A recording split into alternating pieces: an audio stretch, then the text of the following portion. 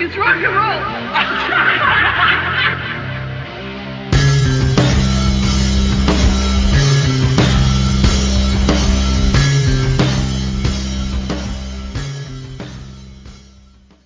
Welcome to the Look It's Rock and Roll podcast. I'm your host, Julian Gill. Today we've got Lonnie.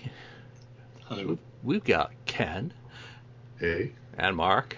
And last episode, we put it to you, listeners and viewers of the show, to select our next episode. And Mark came up with Genesis.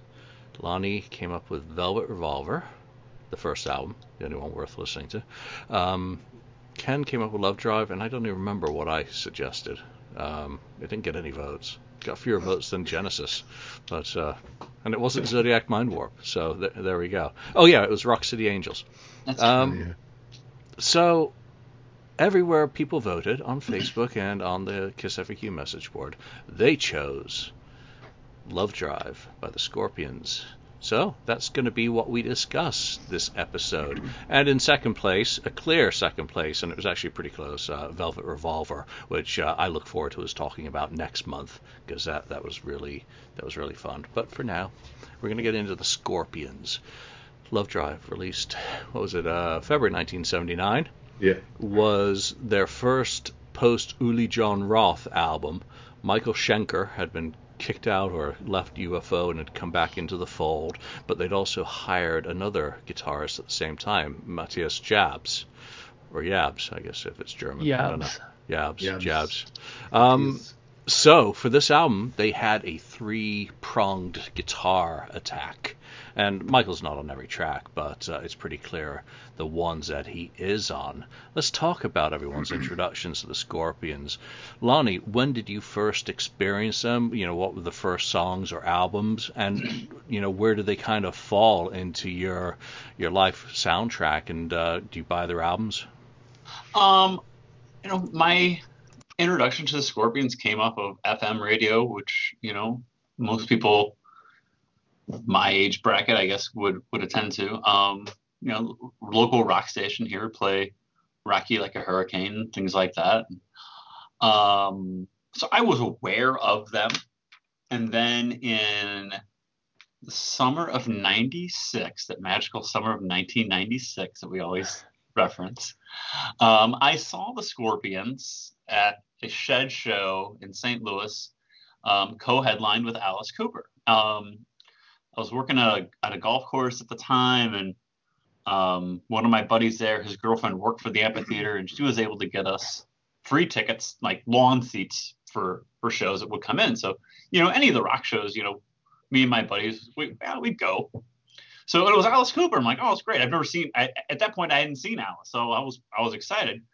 So I went and saw Alice, and I loved it. It was just fantastic. And Scorpions headline.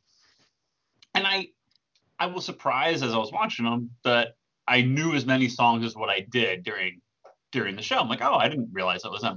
And I went in the Big City Nights, like, oh, I know everybody knows this song. Like, I didn't realize it was them. So that was my introduction to them. Really, was seeing them live. Really, and it made me go out and buy Live Bites and Pure Instinct, which was the album they were touring for at the time, was Pure Instinct.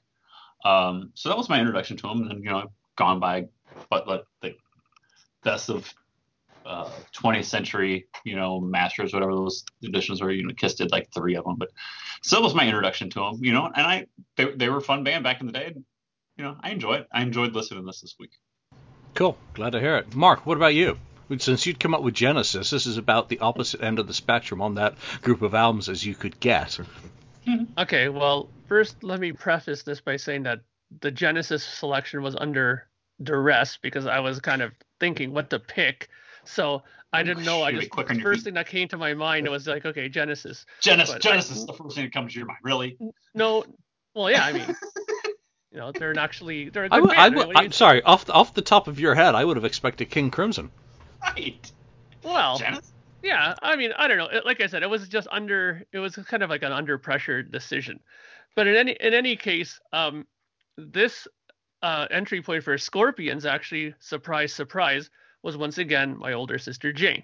She had Blackout the album, she actually had, I believe, No One Like You on 7-inch. I think she had it. But I clearly remember Blackout playing in our apartment. And I also remember the guys downstairs that lived in the floor below us. The one guy had a jean jacket, cut off sleeves, and he had the album cover back patch on his jacket. They were pretty big at that time around there. Uh, and again, it's interesting. Those guys were kind of like the coolness gauge in our block of the city there, because when the records came out, like Love It for Sting and all those records, they were all like, yeah, so ultra cool. But then when Crazy World came out, they're like, they're starting to sell out, man. And you could already hear like you know things like that circling around when they were making records later on. But the entry point was clearly Blackout, and then yeah, from there I just kind of hopped on because I thought they were very good myself, and I started getting them on cassette. I got into them, or I don't know if I really got into them in the 80s. It was MTV, and it was this album, Live Worldwide. And those videos were on, and MTV would play all the videos up to that time, particularly the live ones and the stuff from Love at First Sting. I wouldn't say I got into them. I was later given Virgin Killer, and that was a completely different band that I preferred. So I went backwards and discovered the 70s output from the band, and I'm firmly rooted in listening to stuff like Taken by Force and the Tokyo Tapes. And, that's the stuff I really like the most from them. I did get to see them in 1999 on the Eye to Eye tour with Motley Crue. And, yeah, I'd long checked out by then, and I was just happy to hear a few of the greatest hits from them at that show. So that was essentially it for me. I've never gone back and bought the albums after Savage Amusement, and I've had no interest in catching up with them since. Is Ken frozen, or is he just really sitting still? Yeah, that tour in '99, Motley Crue was really good. I was trying to think if I saw that. I don't think I did. Yeah, actually, I'm surprised. I saw them much earlier than you guys did. I saw them in '90 when they came for Crazy World here in Ontario. It was them, Great White, a couple of other bands in it, but it was a big, huge production, like stage show that they did then. But what really bugged me was they opened up with with the typical song like Tease Me, Please Me, and all those songs, and then they started playing a bit of the older stuff, and then they started playing a bunch of shit that I had no clue like that they were were from their catalog, probably from an era that I wasn't too familiar with. And they stayed like Rocky Like a Hurricane till like 2.5 hours after they had started. And it's like, finally, thank God. Like, people were waiting for it. You could just literally see people by that point, like in their chairs, like, okay, when are they gonna play it? And then finally they played it, and then everybody like was like, okay, yay! And then that was the end of the show, pretty much. There's one song I do like to riff out on guitar to, and that is The Zoo. That is the only Scorpion song that I'll even attempt. I'm not even going to edit this stuff out. Ken, you froze up and dropped off on a Skype update. Probably. I don't know what it was. Well, you're back in time to tell us, why did you pick Love Drive, and what do the Scorpions mean to you that you would choose one of their albums? Explain yourself. Yeah. Explain myself, yes. So originally, and the way I first heard the Scorpions was, I went to Tower Records, and I went there and I saw this album. It was brand new, just came out right on the new album, aisle or whatever, and it was Blackout. And I was like, Scorpions Blackout. And I saw some work. And then I thought, wait a minute, there's a song I've been looking for, and I thought it was Blackout, but there's a song called Breakout by another band called Shooting Star. And I thought, is this it? This might be it. This might be it, because I thought this song's great. They never said who played it. So I ended up buying that album, never hearing the Scorpions before, and I brought it home. I'm like, I hear Blackout, it's the first song on the album, and it's like, that's not the song, but this is good. This rocks, And then it went through, and I heard No One Like You. Like, well, song after song, and like, oh, this is a great song. No One Like You. I hadn't heard it on the radio yet, and I listened to FM. I listened to it all the time, so I heard it before I heard it on the radio, and so that was my introduction. So after that, I started looking into them more, based on that. And then one of the first albums I bought was Love Drive. Just based on, I don't know if it was I think it was Cover It Up or it was the alternate version, because they changed it to where you cannot see the cover, and we'll go over that later. But this album, Love Drive, I just always loved it. It has a great rockers, and it's the first album where they, like you said, Julian, they left RCA Records and then joined Mercury Records at that time. And they changed their sound, which has become what they call the classic Scorpion sound. Melodic songs and always some power ballads mixed in with it. And they're probably one of the first bands to come up with power ballads, as far as I can tell, because that was 79. That's pretty early for that kind of song. But yeah, that was it. And this is one of the albums that I love a lot. I like a couple other ones a lot too, but this one is really good. It ranks up there with me. Yeah, well, this one is kind of the second, for me anyway, it's the second album in a 4-album stretch where they're very strong. Obviously, Taken, which I mentioned, this is followed by Animal Magnetism, and they toured with Leopard, and then, of course, Blackout. So, or I've got those ass backwards, I always lose track. But, Mark, what are your overall impressions of this album and the things that you generally like and dislike, or dislike? I've had a really interesting time with this record. I'll be completely honest, because back in the days when I had these all on cassette, like, just to preface this also to say that my exit point from Scorpions was Face the Heat. When that album came out, I was like, oh, okay, now they're starting to lose me with these ballads and all this stuff. They're trying to repeat Wind of Change and all this stuff. And Alien Nation, that song was kind of like, oh, they're starting to follow others instead of doing their own thing at that point, right? But when I listened to this record, what hit me right away, and this might be nerd alert here, from the producer end of things, I thought that it totally reminded me of Dieter Dierks, the producer. His sound is all over this album. Like, that drum sound that they have on this record is the same drum sound they had for like every record that he did with them, pretty much. And the guitar sounds have always been good. I always thought that they had good rhythm guitar sounds. I think at one point, actually, I think that their guitar sound was a little bit ahead of the time. I think a little bit. They sounded a little bit, a little heavier than what was going on at one point. And then I think everybody started catching up at one point, because it's funny that around Blackout, I know that they signed with Q Prime Management, which was the same management that took Metallica to the stratospheres there, and a lot of other bands with them. So they were seeing something was catching with Scorpions around that period, and they were correct, because then Love for Sting came and all those other records that shot through the ceiling with them. But it's funny. I know that you said, Julian, that there's like a forced stretch of records here that you really enjoy with it, and I can see that. But what I find listening back with these records now is that I find, and don't kill me for saying this, I find that these records don't have as much impact now than as they did when I was younger. To me now, these guys almost kind of remind me a little bit like a German Scorpion, a German AC/DC. Sorry, because it's almost like from record to record, I knew what to expect. Like the sound didn't really change much with them, record to record to record, from this point on.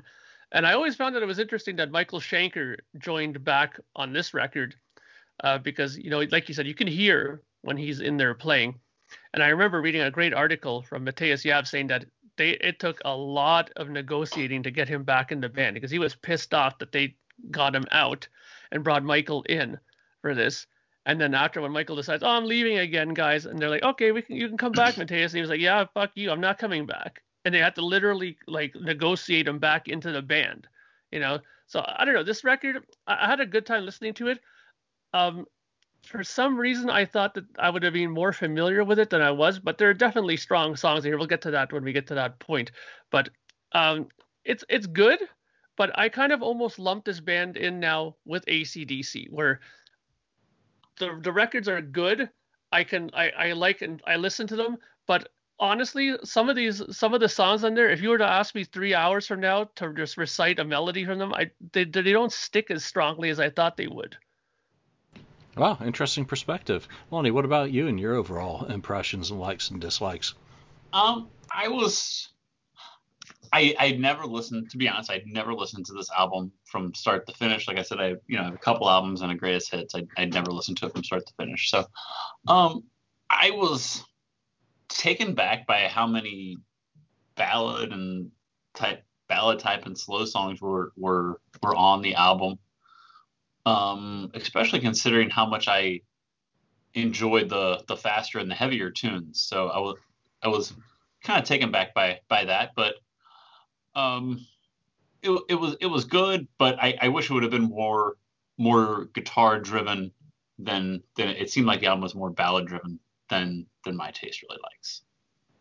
No, fair enough. That's your taste. All right, Ken. Overall likes, dislikes. I like the whole thing pretty much. There's well, I mean, that's kind of a given. You pick the album. Well, you pick the album. Yeah. I mean, and the ballads, yeah. Usually they're known for having like maybe 1 to 2 on every album for sure. This one kind of has, I would say, almost around 3. One is kind of get to it like reggae-ish a little bit, but they're stellar songs, great melodies. I don't know. We'll get to the songs, but I like it. I like the whole thing. I'm just wondering if this is before the Clash went dub. Sandinista came out late 1980, so this is well ahead of the curve in terms of that one that you've just mentioned having a reggae influence. One of my overall likes and dislikes is I think there's a consistency on the album. It works well. It's very short, only 8 songs. The bonus track edition does have 2 demos tacked on, which we will talk about, at least one of them. So I think it's very consistent. I think the production is probably one of the things, and again, that's a separate discussion at the end, but one of the things that struck me the most. It was an appealing listen. For something that I'm going to have on just playing on repeat over and over and over to prepare for a show, it wasn't a painful. I found the production very crisp and vibrant, and it made actually listening to the material enjoyable. So it didn't sound dated. It didn't make me think, wow, I'm listening to an album from 1979. In no way. It was completely fresh, very sonically pleasing. And then I think it's best. Let's jump into the songs and go song by song, and then we'll get to our 3 favorites and least favorite at the end of that. Ken, why don't you kick us off with Loving You Sunday Morning? Yeah, Loving You Sunday Morning is a really cool song. Great melody on it. It has a cool, breakdown with guitar solos going on in that. I don't think Michael Schenker plays on that one, but it's really well done. He might. I know they've said at least 3 songs that he did. Yeah, he does. Yeah, so it's very good, and even the trailing out on the song is very good. This just has a great feel to it. It's just a real good melody. I said that before, but it kind of goes along, and then the Loving You Sunday Morning part is just awesome. That's one thing about the Scorpions. They have a lot of great melodic sense in their songs, which is very cool. But it's a good, great start off for the album. Yeah, good opening track. Lonnie. I enjoyed the song. Obviously it's a single. It's something that gets some radio play. I was surprised that the album started with the song, with Loving You Sunday Morning. I thought the album would start with something a little heavier than what it did. But to your point, Julian, it kind of sets the tone for the album, because the album is very consistent throughout its duration. Yeah, there are some heavier tunes mixed in, but it is more of a slower type album, in my opinion. But it's a good song. I enjoy it. Something that they do when you see them live. I have no qualms with the song whatsoever. I think it's a fine song. I was just surprised it was the lead track from the album. Well, we'll ask you at the end, and remind me which track everyone Sure. thinks should have opened I have that the prepared. album, or would have been the perfect opener if they don't think Sure. this one was. Mark.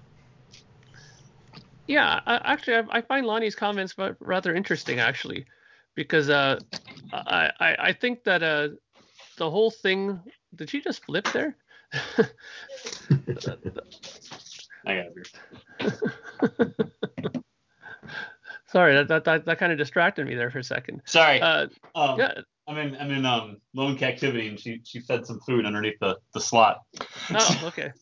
I thought you tripped on something and won No, the door or something. I haven't eaten anything all day. It was an awful day, even though I am at home. Okay. Well, anyways, what I was saying is that I'm actually surprised by Lonnie's comments about it being not a heavy song. I thought the first impression I had when I slapped this on was like, wow, this is pretty meaty sounding song to start off a record. You know, I mean, maybe you mean it's maybe not as fast paced or upbeat a song that would maybe open a record. But I remember when I first heard this song, the first thing I did is I grabbed my Strat and I plugged it in. I was like, hey, I kind of like this song. And I started figuring out that riff there in A, and then it goes to C, and I was like, yeah, this is pretty cool. So this song immediately took me. And it reminded me right back in the days of my apartment building living. I was like, this is cool. I like this song. So right away, this song hit me. Great riffs, great soloing there. We can tell Michael Schenker's playing in this. It's his style of lead playing in there, right? It's really good. I think personally, it's a really good opener for it. I mean, the chorus is very catchy, and like I was saying before, I was saying that I wasn't being able to like register and store some of these songs as much as I thought I would. This one clicked right away. Like the next day I remember humming that whole chorus in my head in the morning when I woke up. So this one stuck. Nice. My notes on this are pretty straightforward, and I think that guitar intro is the perfect kickoff to this album, because it kind of says this is the guitars on this album are very important, and the chording on that intro is just fabulous. I don't reach for a guitar for it because I know I'm not going to be able to play it, but it is really appealing, and then it kicks into business pretty quickly, so you don't have too long of fluffy stuff. It gets into guitars. I love Klaus's vocal phrasing throughout the song. Yeah. And then there's a plethora of guitar and guitar fills, all in the right place. Not too many, but just where those little spaces are that need to be filled, so the song's not too busy. Oh God, I sound like there's a cooking show. Great. It's got a really good chorus, but it's just record that later. Yeah, it's just a good crunchy chunker is what I call it, and it trundles along. And again, immediately you're getting the production values, and you're hoping that they're going to stick for the rest of the album. So nice focus on the guitars, great separation of instruments.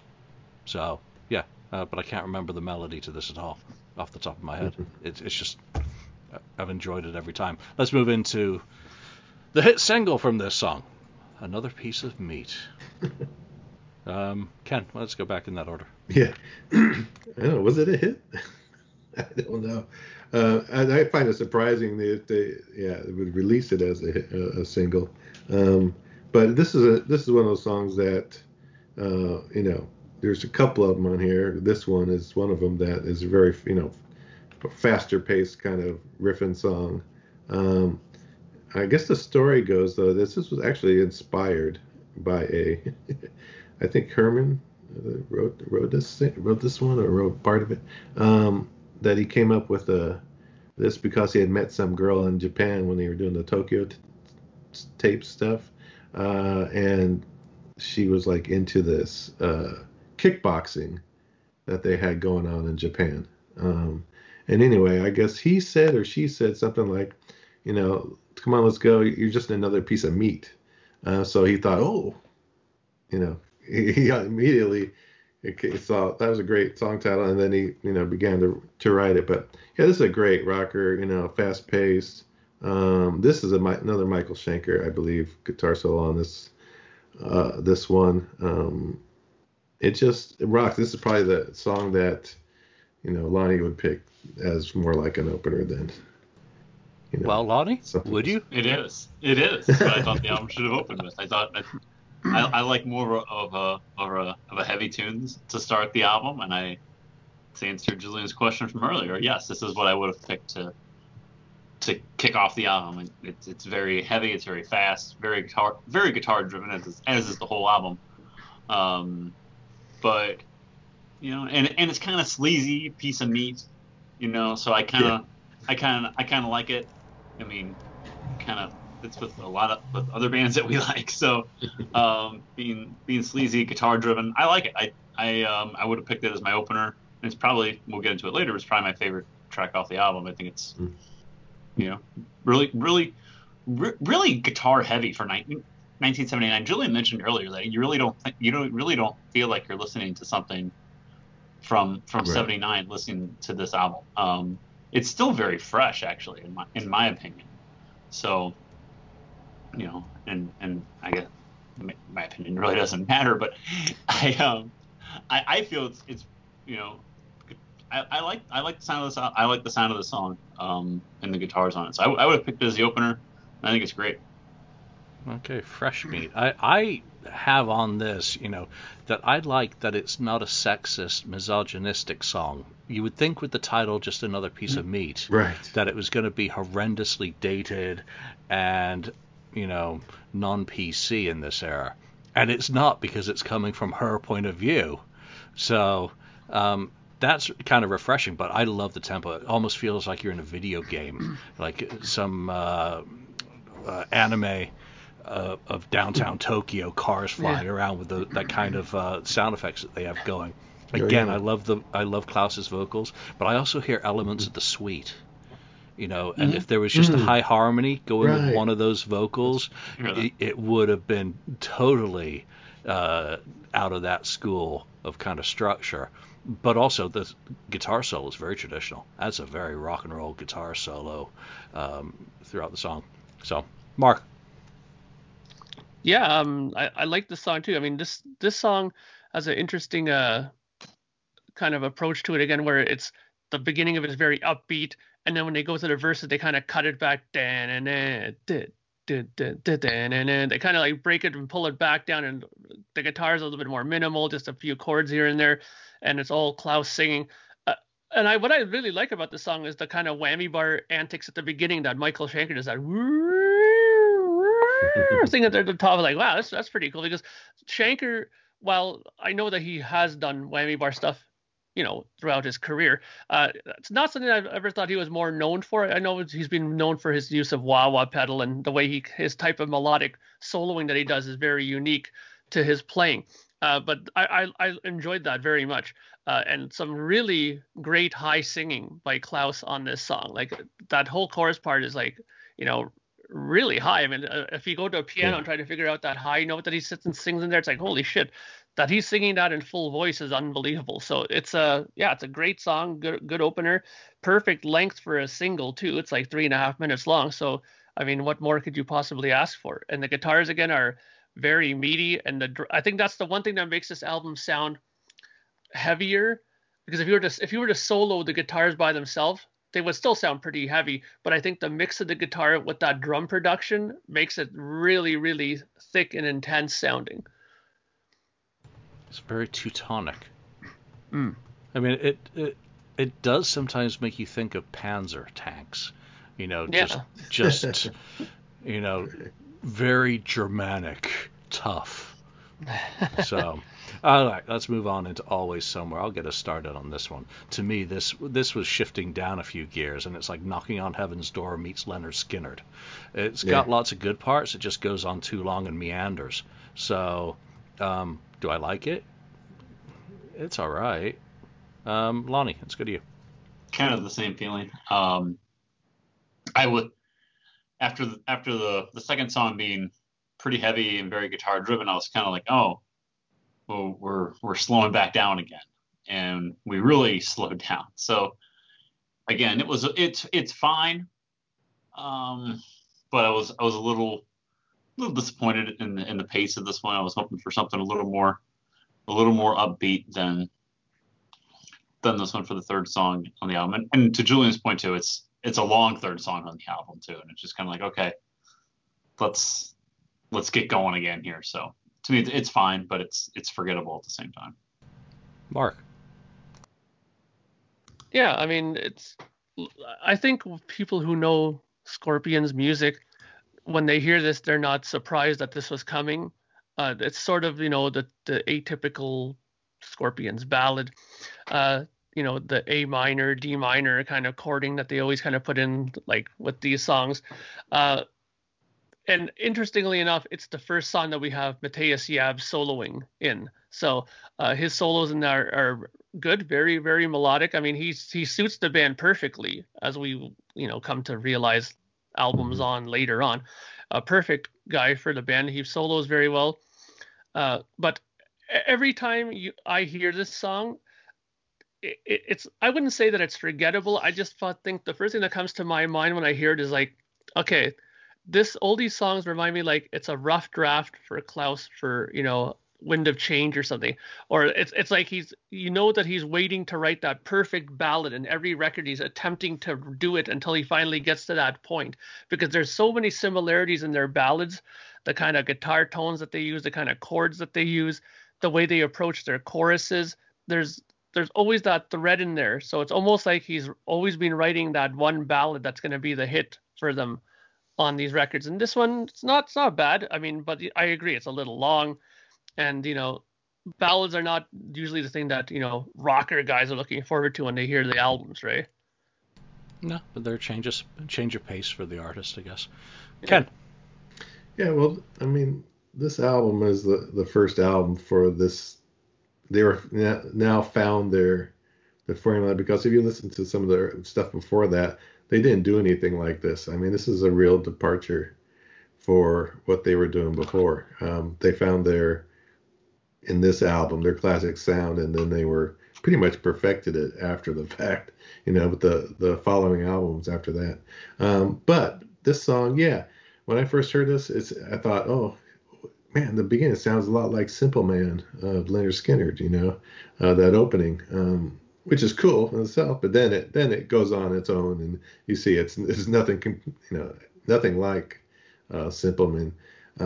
But where the prior song, where Klaus is singing, this high screeching, voice, this one you can see he can sing, really sing a nice melodic.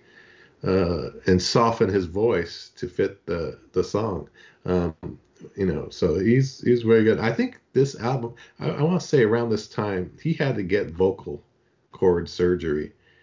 I can't remember, but I think it was something around this time period, either maybe it was right after recording it was later, this, or a little bit later. Blackout. And it could have been before Blackout, yeah, something like that. But yeah, you could see he had to probably tone it down a little bit, because he was really screaming on the other song. But yeah, this is a great song. I actually, the more you listen to it, I think it gets better.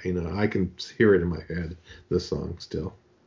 All right, then, since you're doing so nicely, take us into Coast to Coast, the instrumental. Oh, the instrumental, Coast to Coast. Yeah, so Coast to Coast was a song that who is it? Not Michael. Rudolph came up with, and he said he couldn't figure out a lyric, or something to put to it, a melody, and so I think he brought it to one of them and said, well, sounds good like it is. And then around that same time, he brought in. That's when Michael Schenker came in. He said, hey, come on down to the studio. We're working on a new album down here. And that's where it all kind of happened. And he came to the studio, and then he ended up playing on, more songs on the album. But Michael Schenker is the one that actually came up with the melodic kind of melody, a solo that kind of happens within the song. But I always liked the song. I just thought, it's just, yeah, it just goes, and they didn't figure out. I mean, it could have been a great song with lyrics, I guess, but It's kind of interesting to hear a instrumental. You don't hear that every day, especially on the Scorpions album. But it's very enjoyable song to listen to. Mark. Yeah, well, again, this song can hit on a very interesting point. Uh, that Rudolph wrote this with full intentions of it being a song with vocals. Because when I listened to this song and refreshed myself with it, it sounds like a song that desperately wanted lyrics. Because when you listen to the way it's played, the drum beat is very Herman Rarebell, like simple. Yeah. It's almost like Vinny Appice basic drumming, and then that riff at the beginning is so cool, and all that stuff happening in there, and then the lead work, it's perfect Michael Schenker, it fits so well in there. But honestly, for an instrumental track, I think that they could have did way more with it. I think that while it's good and I enjoy it, and it's one of the songs that I do find memorable, because I think Michael Schenker's lines in there are what makes it memorable. For an instrumental, I think they should have did and could have did way more with this song. I mean, they could have spiced it up a lot more than they did. But I think the problem was it was recorded with the full intention of it to being sung on, and because they didn't do it, they didn't go back and rework on it and retrack it and make it. They just said, okay, no, we're just keeping the basic tracks. Let's just put leads over top of it and call it done. You know, I'm sorry, Mark. It's not YYZ. Well, no, but I mean, still, I know. There's more to It's it than different. just that. I think they could have put. I know what you're saying. I agree that I keep thinking that they could have probably written a nice lyric and a chorus to the song, to sing over it. But even though it's like that, I liked it as it was. Oh, I like it too. I think it's one of the ones that are memorable for sure on this record. Yeah, he's playing in concert. I deliberately didn't go back and look up anything about these songs when listening to it because I wanted to have an ignorant point of view, which I often do, but with justification. Fair enough.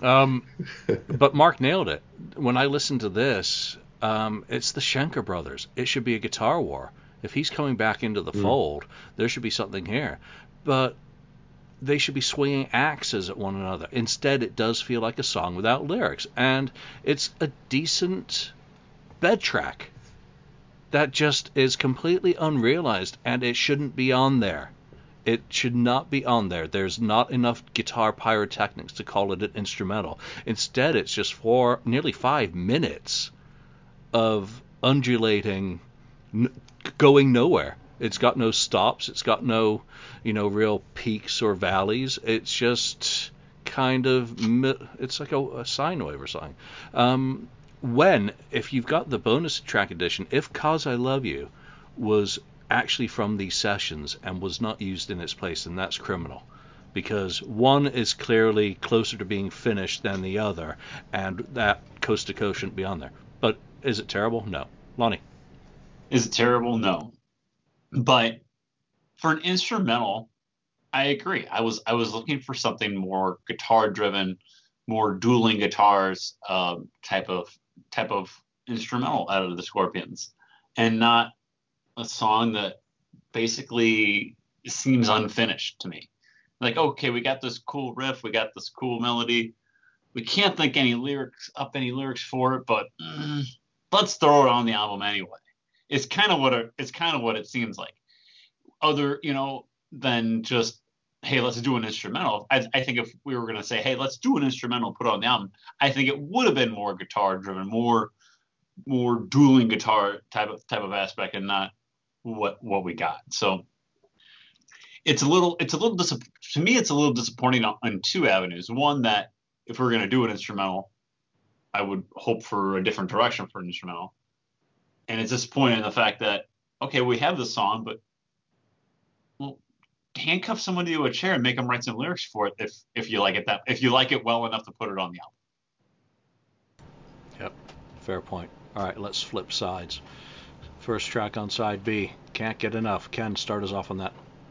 Can't get enough. Yeah, that's it. This is the other song that's the hyper paced song, again with Klaus screaming out the vocals. I'm sure I wrote something about it on here. Fast Wave Rocker with exactly what I said. I wrote down. But it's a great song. I don't think. Yeah, this one's also a Michael Schenker, a great, another cool guitar solos from Michael on this one too. No, it's actually the other guy. Really? Yeah. I thought it was Michael, according to my notes. Where'd you get your information anyway? From the internet. Yeah, I read it online, so it must be true. I don't know. I'll have to look at my thing again. I don't know if I saw it in the booklet or not, but anyway, and it could have been somewhere else. But yeah, I thought it was. As far as I know, it was Michael. According to my informations, I have it that it is Michael. Oh no, you're right. Yates. Actually, you're right. I marked my thing wrong. So you're right, Mark. Oh. I marked it in the wrong spot there. A very rare time that the voice of reason is incorrect. I know. Well, Mark nobody's perfect, Mark. But anyway, having said that, it's a great rockin' song. Again, another one. It's a great way to lead off the second side of an album, definitely. And to lead off a side is usually a hard rocker, fast paced, but it's just a screeching. I think I read somewhere someone said, it's kind of like in a way similar to maybe the old, Iron Maiden kind of in a way style, but I don't know if that's true or not. But it's a good song. 1979, there was no old Iron Maiden. Well, yeah, I mean. All right, Mark, fresh from correcting the voice of reason, give us your opinion on Can't Get Enough. Well, I mean, it is definitely a fast-paced rocker, blistering pace, but, and I don't know if this is one of the things that I found that made me find some of the record forgettable, is that as far as songwriting goes, when my songwriter head clicked on, it's very basic. There's like two parts in this song in total, and it's just it's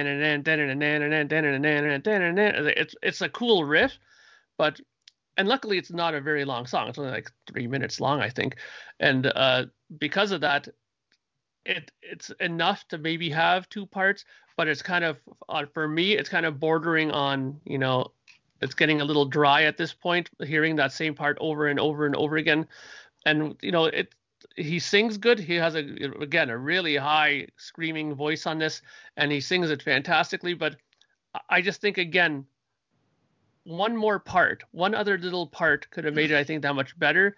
And maybe with some other some more soloing in there, some different stuff. Maybe there was just something missing in this song, I thought, that could have given it that little extra boost. But other than that, I mean, it's a great opening track. And because, like I said, because it's not a long song, you can get away with like a 2-part song that's blisteringly fast like that.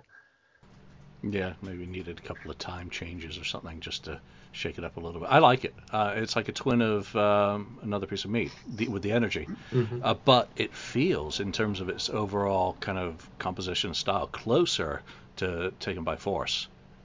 Like older Scorpions rather than the new Scorpions that was starting to emerge. So, Lonnie. Again, I like it. I'm right there with you. It reminds me of Another Piece of Meat. I think it is a perfect song to start side 2 of the album. Saying I think Another Piece of Meat should have started side 1. I think this is a great song to start side 2. It's short, it's sweet, it's to the point. It's not long like some of the other songs on the album seem like they're too long to me. This one almost seems like it's too short to me. I wish there was a little bit more of it, but maybe if there was more of it, I would feel differently. But it's good. I really like it. It's guitar driven. It's heavy. I love the vocals on it, and I think it's a great way to kick off the second side. All right, heavy metal Goldilocks is it too long? Is it too short? Or is it just right? The next one, Is There Anybody There? I love this song. It comes at exactly the right placement in the album in terms of the sequencing to have something totally change the pace, change the rhythm. Instrumentation, absolutely fantastic. But you know what really stood out for me on this one song? The bass. Absolutely fantastic. So, winner. Ken. Yeah. this is another great song. I mean, with that reggae feel, you don't really expect it. Like a Scorpions doing something like that, but it really works. And the other thing about this song is, I was reading about it, that it was actually composed like 5 years before, and they never really used it for, I guess it didn't fit, on this older material. And they thought, oh, this is the right time, let's try this song and see if it works. And it does. It's a real cool song. And like you said, the bass is great in it, and just the whole feel of the song is really cool, instrumentation of it. So it's a good one for me. It's ballady, yeah, but it's still good. Mark. Yeah, actually, I found the song to be very interesting. Actually, again, it's a record that I didn't really have fresh in my mind. Like, it's not a record I listen to very often at all. So when this came on, I was like, oh, what's this? It kind of just right away jumped out. It's almost like when Priest did something similar. I forget which record it is. I think it was maybe British Steel, where they did something like that. The Rage, that do do do do do do do do do do Oh, do. don't get me started on the Rage. I'll get my guitar. I love playing that. Yeah, like, so, you know what I mean? It's almost like that idea where it's something totally out of nowhere came, and it has a little riff in there, that Priest does, and then this thing that has that kind of reggae feel to it. And when you listen to Herman on the drums, it's really simple drums. He says kick, snare, kick, snare, but it's all hi-hat and those little fills that he does on the higher toms that makes it very reggae-ish, right? And great singing. And again, Mateus is the one who's soloing on this one, and great stuff on there. It's almost like he's doing a little bit of slide guitar almost in there, or some kind of, it has some really interesting sounds in there that are coming out of the guitar when he's playing this one. It's definitely something that appealed to me, because of my love of progressive music. I don't mind when something goes a little left field all of a sudden. It's almost like like Julian said, a refreshing part of the record all of a sudden, because you're so used to that like every song. It's like, this is good. This is a little, breather in there, because what's going to be coming after this. It's probably gonna be another like hit between the eyes kind of thing. See what I did there? Scorpions reference. So Very nice. So yeah, I think it's a good song, good placement of the song in the album, and I have nothing bad to say about this song. All right, Lonnie, have at it. No, I don't have a problem with it. To you guys' probably chagrin, is that I think it probably is. It does have good placement on the album to have this different type of feeling as a second song on the second side of the album. I don't have as much of an issue with this as like I did Always Somewhere. I just felt like Always Somewhere was just like, after another piece of meat, now you're bringing me down. And yeah, this one comes straight after Can't Get Enough, where you're like, oh, okay, here we go, second side of the album. But it's different enough that I like it. It's not too sappy, and it doesn't really, to me, it really doesn't drag on. It's just under 4 minutes. It's not like it's a 5 or 6 minute song that just kind of just drags on. I think it's a change of pace, and it's different enough that I like it. You know what I mean? I mean, I think there's songs like that out there that it's just enough of a change of pace from either the album or from the band that, oh well, that's not exactly what I was expecting, but it's still kind of fun. So I think it's fine. I actually don't have a problem with this one at all. I think it's a decent song. I didn't think you were going to, but thank you. I just you said have at it, like you thought I was just gonna shreds. No, I mean, just go for it. I mean, okay. we're separated by a common language here. All right, so let's get into the title track. Mark, let's start with you on that. Yeah, well, this song to me is prototypical Judas Priest. Like right when it starts off, I can just imagine seeing Rudolph and Mateus. They're doing the dun dun dun dun dun dun dun together. That whole double guitar thing that they do at the top, because that rhythm is just perfect for it. That one guy is doing the galloping guitar thing, the other guy's just strumming out the chord in behind it, and it has that kind of galloping, rhythm to it. Almost something that Maiden would probably enjoy hearing, that kind of dun dun dun dun dun dun dun rhythm to it, that rolling rhythm. it's it's good. I mean, it's definitely a strong song to put on there right after that sort of reggae-ish song that we had before there. And again, another good singing part in there. And once again, they drop back the guitars, make it a little bit more simpler in the verses, which is a good songwriting thing to do. It gives the singer more space to do different kinds of melodies, right? And they go back into that galloping part right after it. So it's almost again like an A B writing thing, and then they go to a C part for the soloing. And of course, this is Michael Schenker without a doubt on this playing these solos. I mean, right as soon as you hear it, it's like, yep, that's Michael right there. I mean, nothing wrong with Matthias, like I said, but there's just something when you hear him play that just kind of jumps out and leaps out of the speakers. Good title track. I mean, if you're gonna name a song, your album after a song, this you could do worse than doing this song. I mean, this song is great, I think. So, yeah, it's good. Again, sure, could they have made it a little bit more razzmatazzy? Sure, but I think this song I don't have as much issue with as far as that goes with the songwriting part of it. It's good. I think it's pretty strong, and I like the guitar playing on it. Nice, Lonnie. I like it too. I like the rhythm of it. I like the lyrics of it. The melody. I like it all. I think it's a really, really strong track. That if I was to start I think it's a shame that it's this late in the album, but at the same time you get to think about that it's 1979 and people were more into listening to the entire record and not just the first few songs like a CD or something like that. So I like it. I think it has good, and actually I think it does have good placement coming from after the reggae tune. Okay, now we're going to go into this, and it kind of lifts you back up in a different direction. So I like it. I think it's a very strong title track, and that the album's named after the song because it's very appropriate. So really, really, really strong classic type Scorpion stuff. Excellent. Ken.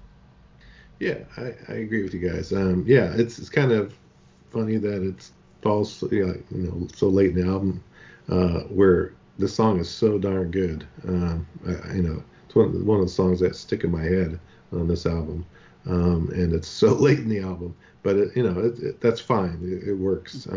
At least it flows on that second side, perfectly. I love the galloping part of the song. I know Mark said Judas Priest, and yeah, maybe, but it's just a cool gallop, and then in between each line they have the little break, guitar riff go on in there, then sing another line, another guitar riff, then it kicks into the it's a Love Drive chorus, which was really, really well done. And then the soloing, Michael Schenker's, fantastic stuff. One thing about Scorpions, I don't know if I said earlier, but they do write great riffs. All their songs always have a cool riff in it, and it's not always one you heard before. They seem to come up with cool riffs in their songs that fit the song perfectly. But yeah, I love the song. Love Drive is one of the best. Yeah, it's a really good title track from the album. But it's old style Scorpions for me, which is probably why I probably like it. Again, it's closer to Take It By Force than it is to the stuff that emerges afterwards. I called it a Teutonic Radar Love because it kind of the feel to it. But it also made me think of early Europe. Listen to that first Europe album, 1983. You can see where they were getting some of their influences were from, but I'm more familiar with their album than I am, some of their sources. So it's a cool track. All right, let's get into what is the last track on the album properly, Holiday. And I like this one as much as I like Winds of Change, which is You don't. I don't. Well, it's a great song. I've just heard it way too much at this point. I can imagine back in 1979 or 80, when you've only heard it a few hundred times, it would have been, enjoyable. But I got to say, I did like the demo on the 50th anniversary edition more, and that's 9.5 minutes of Holiday, which is kind of surprising. So I found that more refreshing because it was kind of different than the one I've heard for so many years. Lonnie, go back to you. I don't like it. It's slow and it's long, and I think Love Drive would have been a much better way to end the album than this was. You know, I mean, I just referenced how, you know, in that time frame, people were more into listening to the whole albums, putting on the vinyl and listening to side one, listening to side two, as opposed to CDs, you know, where you could pick and choose the tracks you want to listen to.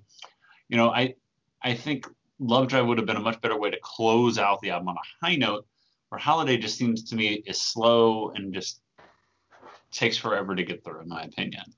I'm not a fan of it, but you know, I get why people are. How about that? You know, everybody has their own. So Ken, why don't very politician answer. So Ken, tell me why you like it.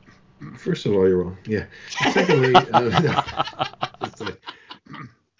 get to pick on me next month when I Revolver and I love everything. Yeah, I mean, the first time I heard the song, I loved it. I thought it was great. To me, it's one of the greatest, you know, Scorpion songs out there. I mean, it stands up there. Yeah, it's a kind of it's a ballad, and but I like how they take it. I mean, it's a nice, soothing, melodic paced song, and then it kicks in a little bit, right? Gives it a little kick in the middle, with some heavier guitars, and but it's still so good. I mean, they do it in concert to this day, I believe. So yeah, Holiday is. I find nothing wrong with it. I think the length of it is just fine. It's just right. No, like Julian said, the bonus edition, which was, I don't know, like I said, is it 9 minutes?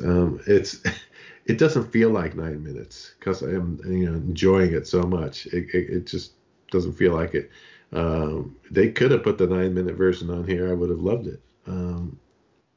Either way, this song is a great song, and it should have been the lead-off single, in my opinion, off of the album. No, on an album full of race cars, it ends with a tricycle. Mark, Holiday. Tricycle. Whoa. Yeah, okay, so what do I think of Holiday? Well, honestly, I don't mind the song. It has some nice lead playing by Michael Schenker on here. He does some good classical work, like the acoustic guitar stuff there that he does. It's again another attempt at a blockbuster ballad, but I'll tell you one thing that I agree with Ken with. This song, if you want to really feel its impact, you have to listen to it live. I mean, when I went and saw Scorpions in '90, when they played this song, the whole place erupted. Like every lighter in the building was up, and Klaus just had to sing, one or two lines, and then the rest of the building was singing the rest of it. He just held out his microphone, and everybody sang to it. The power of the song is evident. It's when you listen to them play it live, everybody and their brother and their grandmother loves this song and is singing along with it. Does it have the same impact on me on record? No, because after you listen to it a few times, I can see some of the points that Lonnie brings up. That it's a little slow. It takes too long to get to the heavy parts. But you know what? You don't think about those things when you're in a live environment watching them play it. They kind of, they even sometimes drag out this song even longer than what it is on record. But nobody cares when they're playing it live. Everybody loves it. Everybody gets into it. But that's the problem, is that energy doesn't come off the record for me, right? Once I've experienced it live, listening to it on the album, it's kind of like when you listen to Kiss Alive. So I can talk to you now in a plane that you guys will understand here. When you listen to Kiss Alive, and then you listen to like Hotter Than Hell off the studio record, it's just not the same thing. That's how I kind of envisioned this, you know? Thank you, Mark, for putting it in terms that we can understand. We can all understand. Kiss language. Kiss Putting lingo. it in terms of Kiss Alive, we can all understand. All right, so let's talk about those just quickly. Those two demo tracks that were on the 50th anniversary. I've already given my thoughts on "Cause I Love You" and "Holiday." So, Lonnie, your thoughts on the demos? I think they're fine. I think they're fun demos for a deluxe edition. You know, I think these demos that are put on these deluxe editions. I mean, how do you? I mean, they're fun to listen to. Do you really go back and listen to them a whole lot? Maybe, depending on your fandom, I guess. I think they're fine. I think they're both cool additions. Even though I didn't really trumpet my love for Holiday, I think that a 9-minute version of a song is different, and it's can be a different kind of listen when you're in the mood for some different stuff. So I think they're cool additions, to be Mark, honest. demos. Yeah, I mean, again, it was pretty good. I mean, you can definitely tell that is a demo. The production is obviously massively different from the album tracks, but the songwriting is there. It's good, and I think I might actually agree with Julian on this. I think that if they would have took this and brought it to Dieter and said, listen, we want to put this on the record, and I don't even think that they might have had to dump Coast to Coast, but if they did, I think it still would have been a good idea to switch it with this one. But you could have even maybe left Coast to Coast and have this done up to, album levels of production, and maybe add in a few other things to make it more album worthy. But I definitely think it is the stronger song, or it could have been the stronger song on it. The demo of Holiday, I mean, it's a 9-minute version of the song. All the things I talked about for the 6-minute version applied to this. I mean, it's just it doesn't apply. It doesn't hit me anywhere as much as the live version. And the live version, sometimes I've heard them do words this long, like 9 minutes long, because they'd always do California, let me hear you, and like Toronto, let me. Do all those things in between, and they'd stretch out verses and stuff like that. So 9-minute versions were nothing surprising in a live capacity, but a 9-minute version of a song on an album probably wasn't a good idea. Yeah, I think Coast to Coast should have been the introduction to a 9-minute version of Holiday. That would have been hell. Ken, demos. Okay. Wow. They might have done that. They might have done that in concert. It's possible. I'll have to look at the set list, but they play both in concert. They do. Is it? Yeah. See, Yeah. Back to back. I said it. Yeah. That counts for There me. you go. I mean, yeah, it doesn't surprise me. It really doesn't surprise me. You know what? And I would have thoroughly enjoyed it. I'm sure I did, because I saw them a couple of times in concert back in the day. So. Which I wanted to ask you, did you go to the 1999 Concord show with Motley Crue? Because I just saw on YouTube that they have the Scorpion set from that show, and since I didn't pay that much attention to it when I was there, because I was there for Crue, I'm going to watch that later. I saw them on the Blackout tour, and then I think the Love at First Sting tour. But I saw them those 2 years in a row. One of them was A Day on the Green, and it had also, I think, a lot of other great. Iron Maiden was on that. Yeah, you I saw them Iron in Maiden the opened primo for years. Iron Maiden, and then the Scorpions came on, and then we had, I don't know, it was a great show. I don't know if that was the one with Metallica too, but I don't know. It was quite If a it was concert. 84, then it probably wasn't. I did 85, I think. It was quite a concert. I can't remember exactly who was everyone, but they were definitely both there in that show. Yeah, so yeah, I didn't see them late with Motley Crue. It's just those 2 years in the mid '80s, which were just fantastic. I saw them 2 or 3 times, but yeah, the demos, "Cause I Love You" is a good song. Yeah, they could have finished it up and stuck it on there. They probably could have, replaced "Always Somewhere" or whatever on that, or just added it as a new song. And Holiday demo version, yeah, I thought it's cool, and I talked about it a little earlier. Yeah, it's kind of long, but like I said, it felt like it goes pretty fast otherwise, and I just love the song anyway. So there you have it. All right, as we start to wrap up this episode, let's go with our 3 favorites and our 3 least favorites. Ken, lead us off. Well, okay. My 3 favorites is kind of tough, but I'm gonna go with Love Drive, Holiday is another one, and then it's kind of tough. I'm just gonna say Love You Sunday Morning is the third one. I mean, I like pretty much the whole thing, so it's hard to pick one. All right, we'll come back around for your least favorites in a minute. I'm going to immediately go with Can't Get Enough, just because it really is different. I do really like Another Piece of Meat. It's just fantastic, and I got to go with the title track. But it's actually very difficult to pick 3 favorites off this, because there are at least 6 songs that I do really like. Mark? I would go with Loving You Sunday Morning. Like I said, I really loved how that song kicked off and made me pick up my guitar. Is There Anybody There? I really like that. I think that whole change of pace song was much needed on this record, and it's one of those ones that has stuck in my mind. And Love Drive, I think that's a good title track song is always needed on a record, especially like this one. So those are my 3 for sure. Lonnie? I'm going to agree with Julian. My 3 favorite are Can't Get Enough, Another Piece of Meat, and the title track, Love Drive. Woohoo, you a beer. All 3 of them great. All right, Ken, least favorite or favorites? You can go up to 3 if you can actually. I can't, all right. I dare you. I'll go with, but it's very difficult. I'm going to just say Always Somewhere, even though I do like that too. I'm just going to pick that as one.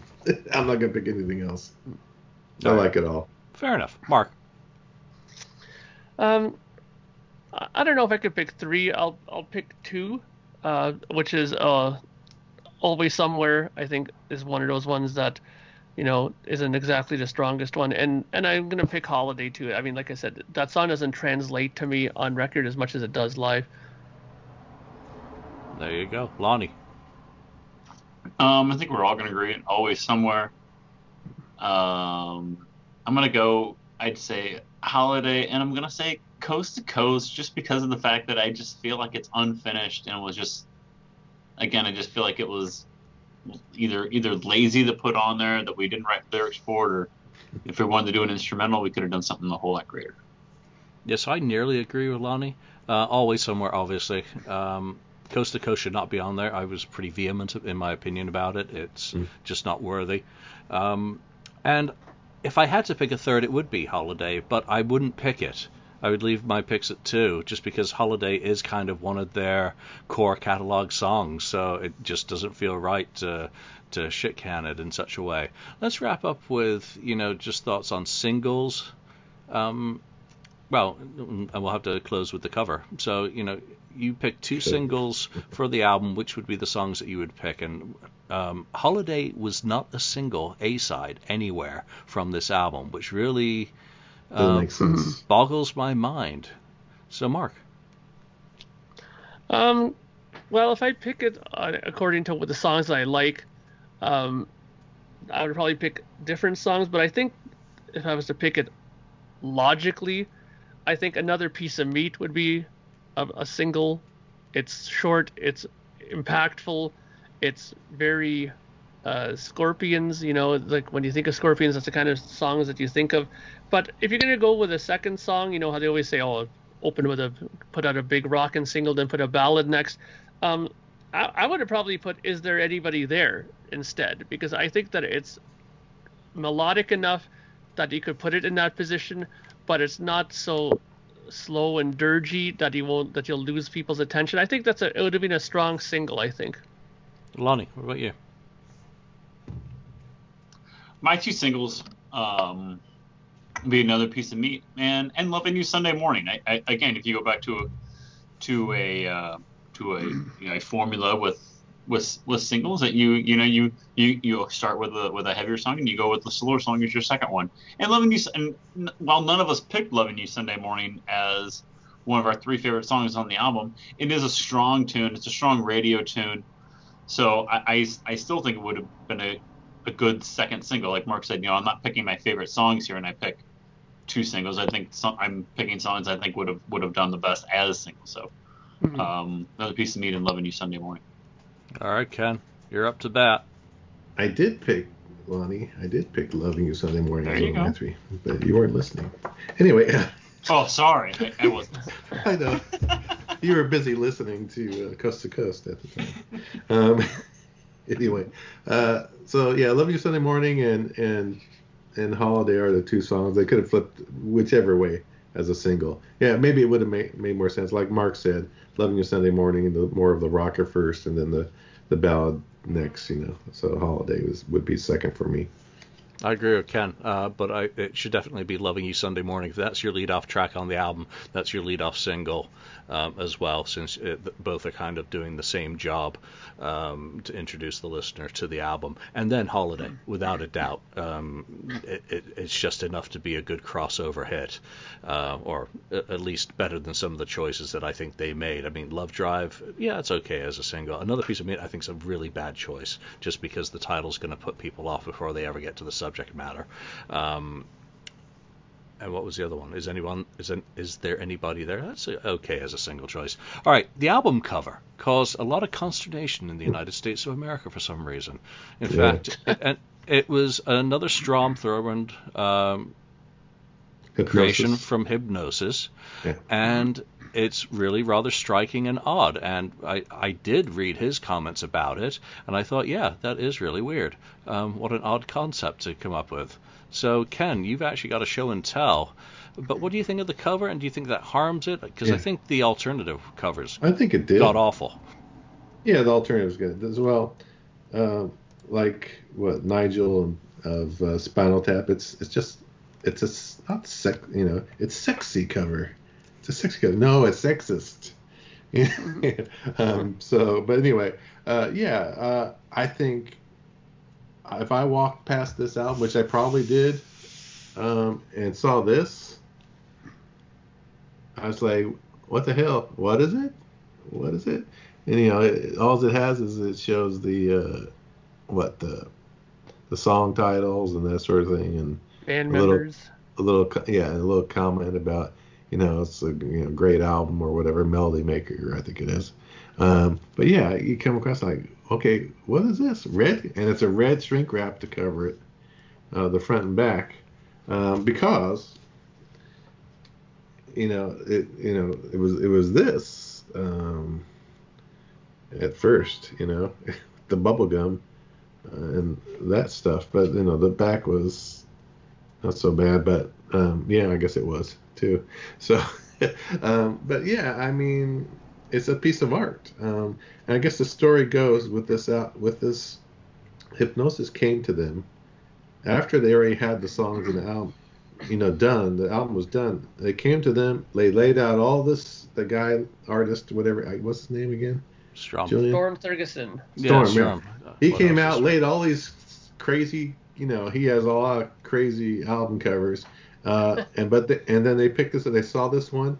And then it's like, oh, wait a minute. If it kind of fits. They're in the car, whatever, backseat of the car, and Love Drive. Yeah, it's going on a love drive. So that was the best one that fit that song to use, I guess, because whatever. But yeah, to me, I think it affected sales. I'm sure going into the and looking at the artwork, and that's part of it, is actually seeing the artwork of an album, at least back then. When you're gonna pick I'm sure there's albums I bought just for the artwork back then, back in the day, and then there's some I didn't. But anyway, it's crazy, and it's amazing that this shrink wrap is still on this original release here. Yeah. So how many albums did the Scorpions have problems with their cover art for? In Trance, Virgin Killer, Animal Magnetism, Mm-hmm. Yeah, Analysis 10 it's kind of like Smell the Glove, right, from Spinal Tap. And Love and at First I don't know, Sting Love at too. First Sting maybe I think Yeah, too. Yeah, they did. had a problem. Mm-hmm. So But yeah, they were never doing it on purpose, and so they swear. Yeah, yeah we did. Well, yeah. Was it on purpose? It just there's actually an important point to bring up here in regards to this. Being that Scorpions are a German band, and I know that this is a comment that I also heard from my own mother too, is that in Germany, especially, nudity and stuff like that is not looked the same way as it is in America. My mom always said that she thought Americans are very prudish with the whole thing with that. Because she said that if you go into look in German magazines, like even normal store-bought magazines, you flip through there and there's pages where there's topless women in there all the time in there. You can see it in there all the time. It's not a big thing in German things to see that. You know what I mean? And I mean, even Klaus Meine said it himself. He goes, he didn't understand what the problem was. He goes, it's just sex, drugs, and rock and roll. And he even said himself that he doesn't understand the problem with Americans with showing that kind of art on there. But I'm not saying that it's right to put on the cover like they did for Virgin Killer. That to me is going a little too far, in my opinion. But I think the problem with it was the mentality.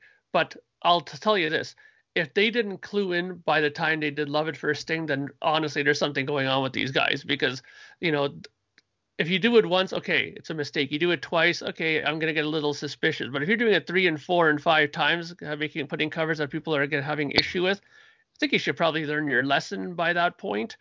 But again, I think it all boils back to the whole difference in culture.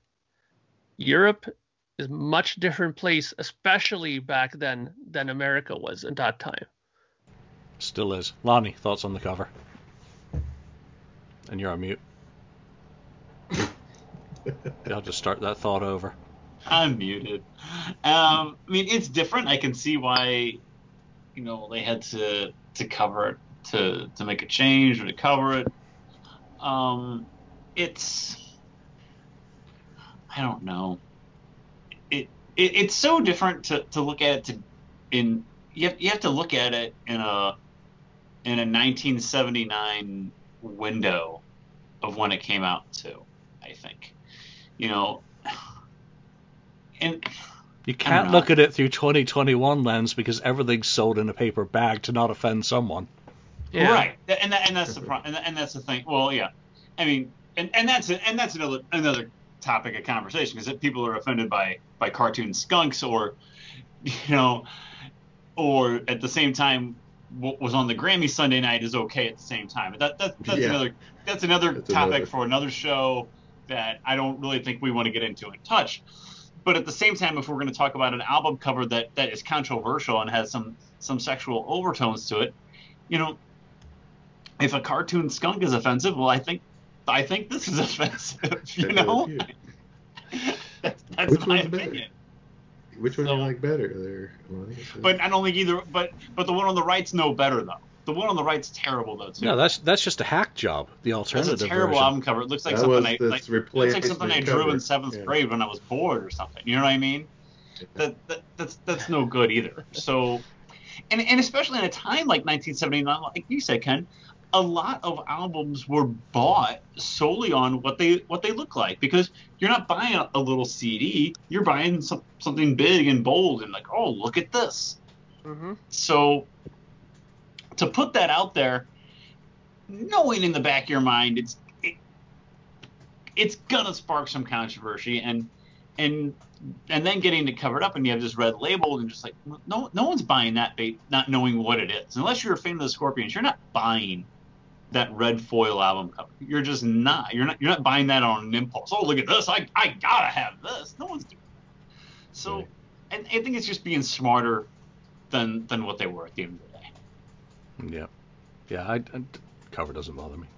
In fact, it bothers me more the alternative than what it's replacing, because it's just art, and it may or may not project the image or the message that they want, and I don't really care. Again, to me, it is always about the music.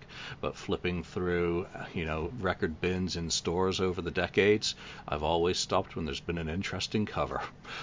It has been the cover that drew me to bands like Angel. It is covers, Electric Ladyland that had done that in the past. Who was it? Was it Blind Faith? Did the other one? Right. So there have been a lot of questionable album covers in the past, but I don't think this is one of them, and I think Virgin Killer certainly was. So this to me is just like, oh haha, I get it, or that's stupid. No outrage required. But there you go. Every culture is different, and obviously in Europe there is less of or there was historically less of a big deal about it, and that's just the way it is. All right, there we go. That's our thoughts on the Scorpions' Love Drive.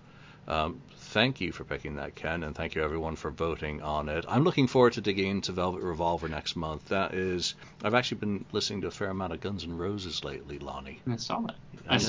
I got the deluxe edition out of Appetite, and then I went into Illusions. So Nice. I really enjoyed it. But I'm going to wrap up my enjoyment of this Scorpions episode by watching that 1999 concert that I didn't pay full attention to.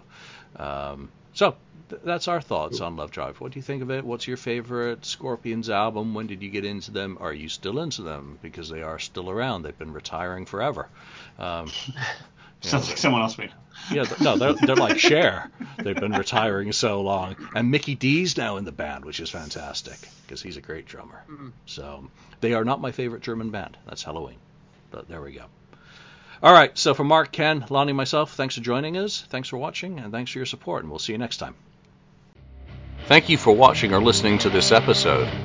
Be sure to subscribe to us, like us, or even leave us a review. You can find us and join the conversation on Facebook.